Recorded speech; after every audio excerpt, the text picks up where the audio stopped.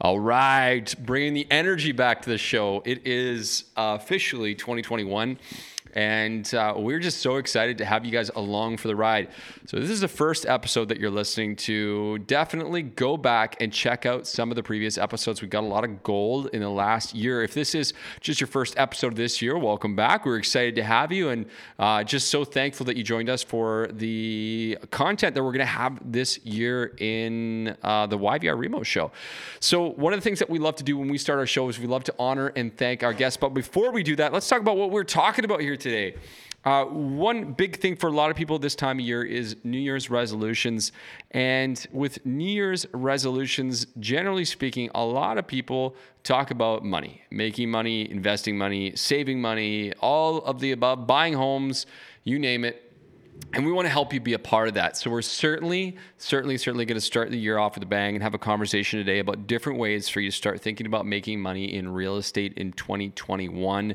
It's not an exhaustive list per se, but there are a variety of different factors that we talked about. Some you may have heard of, some you may not have. And we're going to spend some time this year bringing experts and variety of people talking about this. So definitely a valuable episode. This will set you up. This is going to be your base for your listening experience for 2021 with the YVR Remo show. As always, we like to thank everyone who's left us a 5-star review on iTunes. As a little bit of a reminder, if you leave us a 5-star review on iTunes, send us a little snapshot, a little pic so we know that you did so, and we will make sure to get you out a lovely Thrive mug along with some delicious local coffee so we can thank you for being a part of our life. Certainly very thankful for you guys. By the way, enjoy the episode. We'll talk to you soon.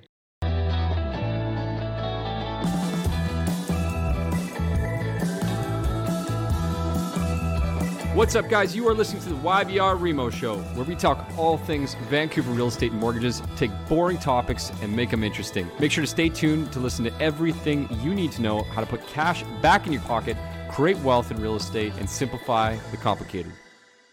Well, here we are, guys. First episode of the new year, and we've got a lot to live up to this year because last year was so incredible in so many different ways, tough for some people and good for a lot. And I think just in terms of talking about the podcast, it was huge and a lot of fun. We started 2020 not really knowing where we were going to go with the podcast. We ended with a great episode at the end of the year talking about everything that we learned. And here we are in 2021 doing our very first episode, which I think is one that's going to last, I think, for a long time, talking about how to make money, which is what everybody wants to do when they start the new year. Absolutely. How many episodes did we do last year? 40, was it 44? 45? 45. Okay, we're committing to 50 this year. Now it's on the podcast, so we have to. Yeah, so we got some fun stuff in store going forward this year. We've talked a little bit today about some different types of content that we're going to go throughout and some different ways that we're going to produce and bring that content to you guys. So if you're not already checking us out, make sure to be up on our social media feeds, Instagram, Facebook.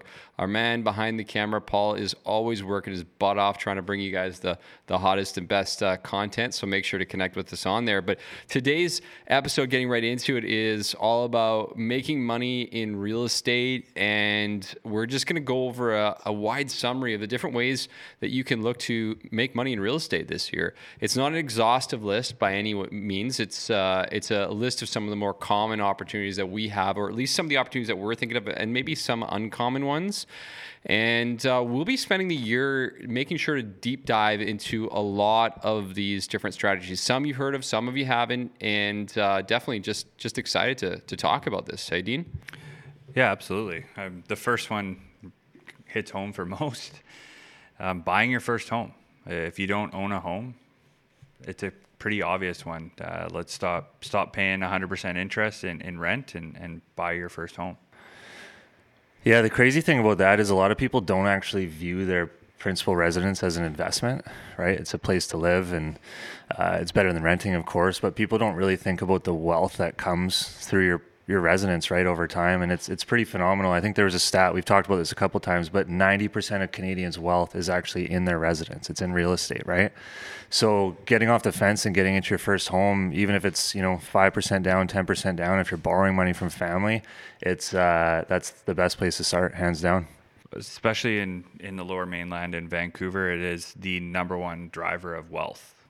is the real estate that you own, and your primary residence is going to be the biggest piece of that. Yeah, a lot of people listening to our podcast are people who maybe own real estate, but we also found out there's a lot of people that listen to our podcast that don't actually own any real estate right now and are just trying to figure out the best strategies to get into the market. We've done some podcast episodes on your down payment, so I'd suggest you go back through the library and pick out, I don't remember what number it is, but we'll try and post it in the show notes to listen to some of the episodes about down payment and getting your money there. But again, it's always surprising how many people don't think that buying your first home is an investment. So if that's not already on your list of goals this year, make it your list to buy your first home, and we'd love to help you get there. So let's get on to the second key opportunity going into 2021.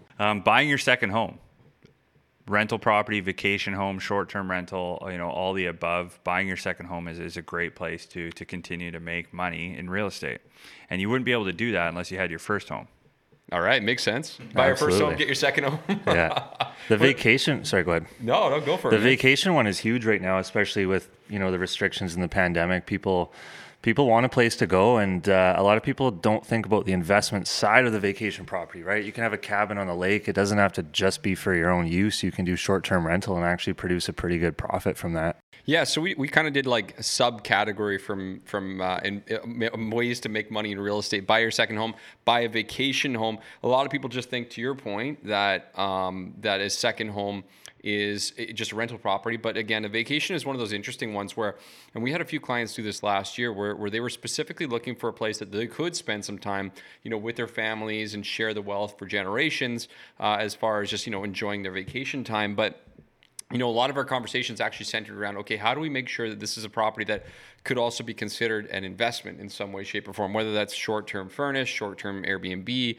or maybe it's a long-term and it's just in an area that you like to spend your time. Maybe you just want to be in, Kelowna or some other city, and you want to spend your summers up in a location or a place like that. How can you look at that as a vacation / rental property? And I think the blanket there covers pretty much short-term rental, furnished rental as far as vacation. Yeah, you kind of get the best of both worlds, right? You get a place that you can use, even if it's 4 weekends a year, right? But you can also turn a profit, and some of these short-term rentals can produce really, really good rental income as well if you manage it properly and if you're up for that task.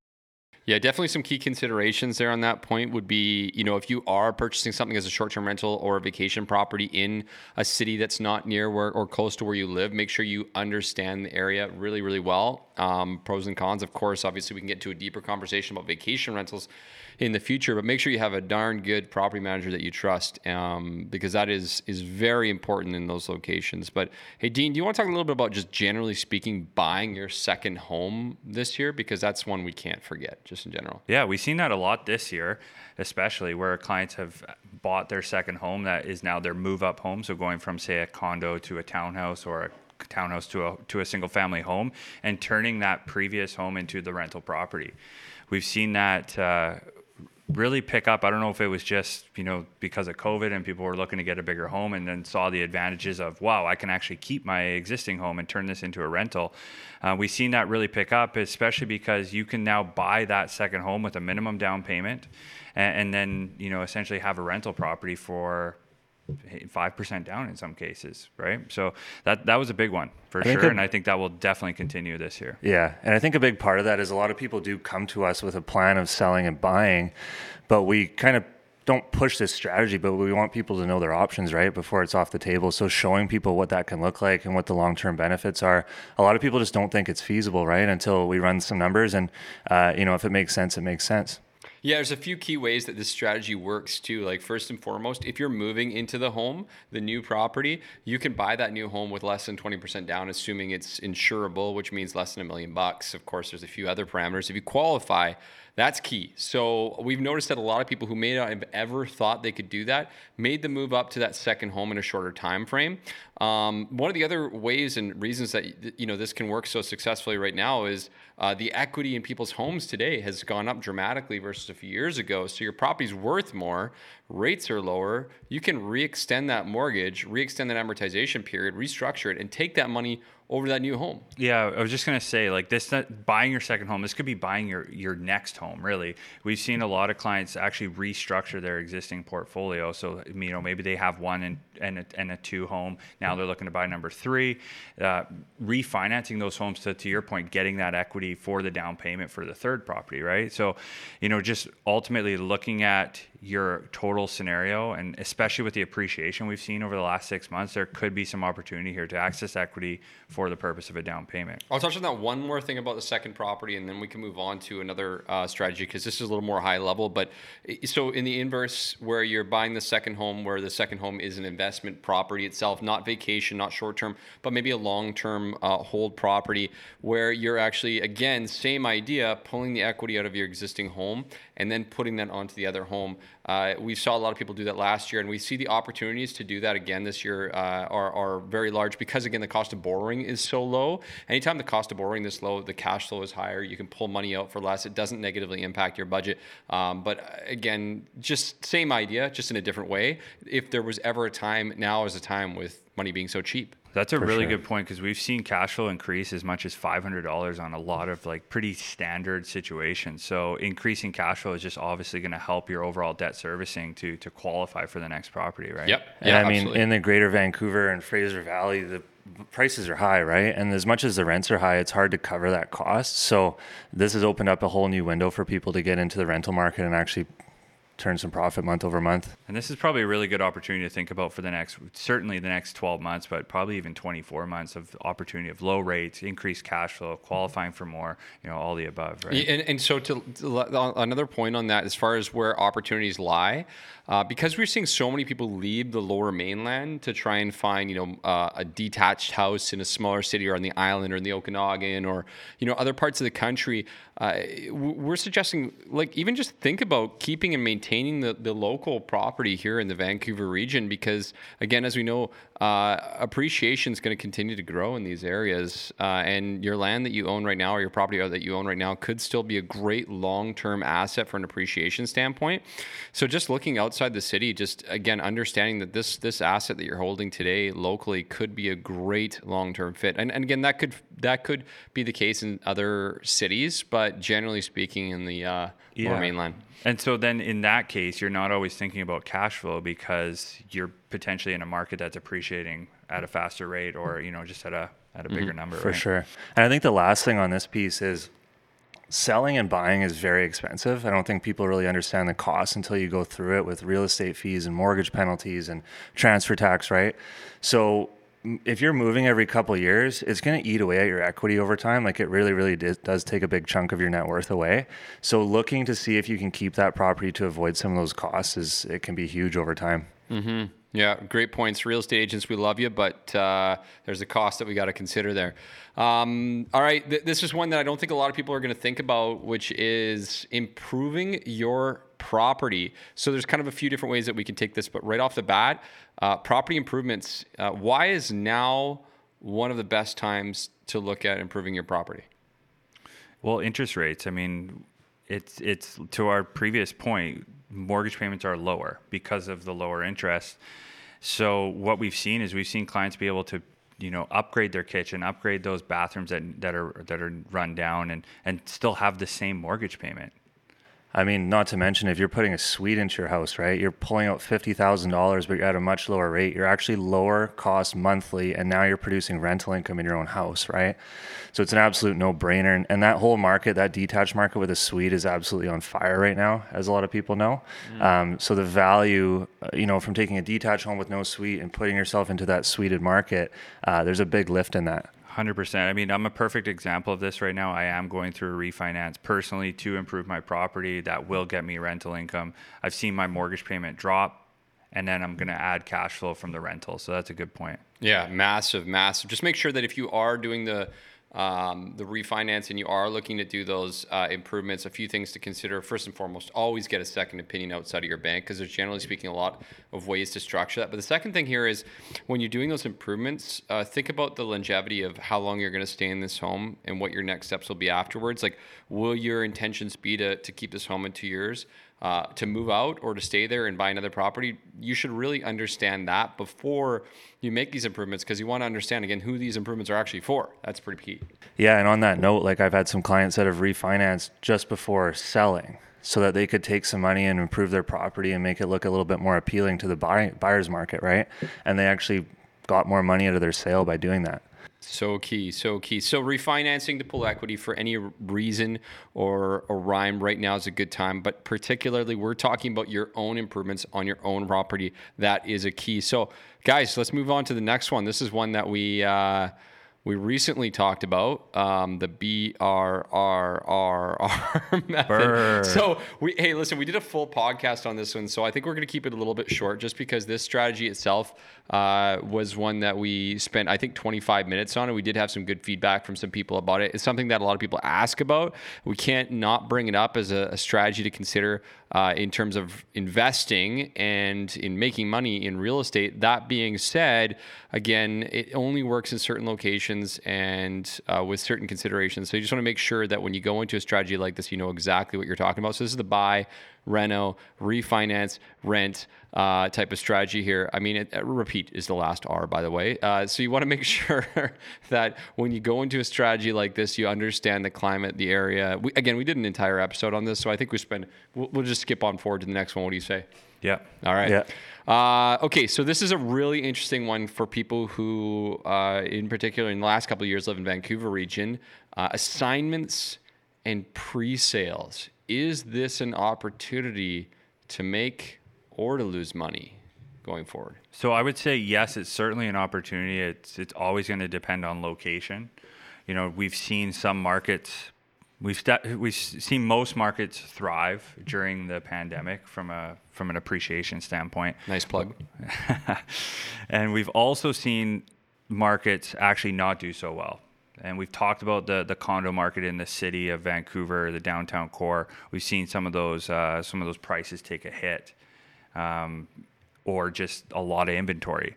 So things, you know, maybe the price didn't take a hit, but they're just not selling as quickly. So buying a pre-sale in a certain market is going to be really important. To rely on the realtor that you're working with to get good advice on where you're buying a pre-sale, because it's not a guarantee, but there is definitely an opportunity to make a lift on a pre-sale. Yeah, they definitely serve a purpose. I don't think anyone should be buying pre-sales with the hope of flipping it, because we're seeing a lot of people right now that are not in the greatest position. They're having to close. They're having to come up with a lot more money if the value isn't there. So there's risks, and I think it's just understanding the process, because it is different than buying resale. There are different risks involved, typically related to value in your personal situation that needs to stay the same until closing. But there's been a lot of people that have made a killing on pre-sales as well, right? So you just need to have an understanding. You need to know your worst case scenario.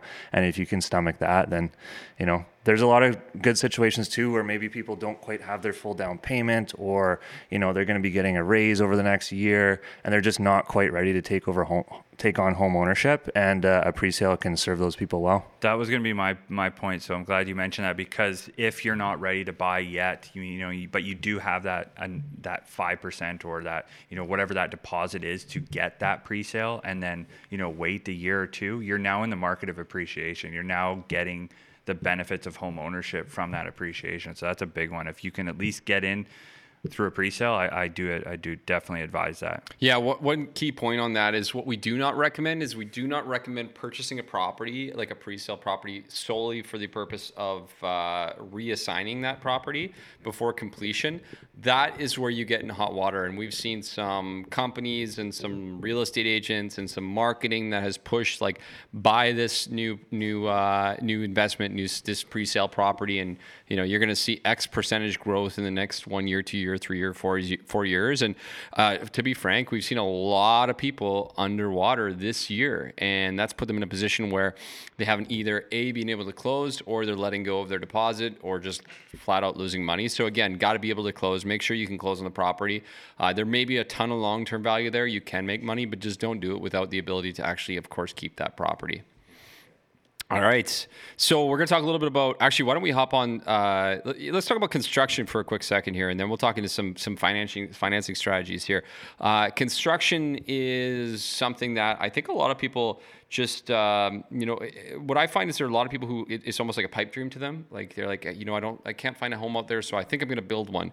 But it's never really considered an investment by most people, and I think there's a lot of reasons behind that. I mean, we had Danny Evans come on the show about a month ago, and he shared a couple of key reasons why people struggle getting into the construction space, and then a couple ways to go about it. But it's maybe something that's not really heavily considered because it is more complex in terms of investing. It certainly requires some experience, or at least surrounding yourself with the right people that have experience. So meaning the right partners in the building side and the development side, just making sure you have all your ducks in a row.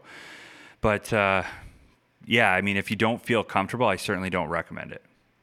Yeah, it's a much different process, right? Like you're typically renting or living with family for a year while you're building, and it's as much as you're going to hire a builder, and it's never going to be hands off. Like you're going to be involved in having conversations day to day on how progress is going, right? The financing is qualified similar to a standard purchase or refinance. Like you still have to qualify for the mortgage at the end of the day. Depending on the scale of the build, like how much money you're actually spending, you typically do need more money in on a build. They want to see that you have a contingency in case, you go over budget.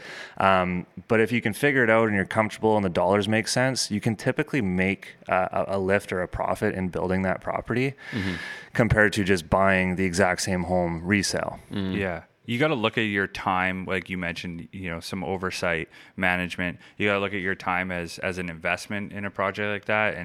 And usually your time equates to the sweat equity and the lift that we're talking about. Exactly. And again, to your point itself, I think one of the reasons that a lot of people actually don't proceed is because they don't realize it is taking on another job. Like when do go to build a home, but from an investment standpoint, if you can nail that and, build a couple properties and get them under your belt, it is a really good opportunity to earn money in real estate that you can continue to do for a lifetime if you want to go down that road. Yeah.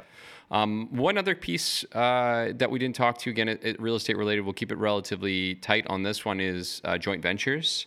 Something that a lot of people don't think as an investment opportunity to make money, but it is something I want to open the door to any of our listeners to start having conversations with like-minded people that you trust, or be around networks of people that you trust who are interested in achieving the same goals.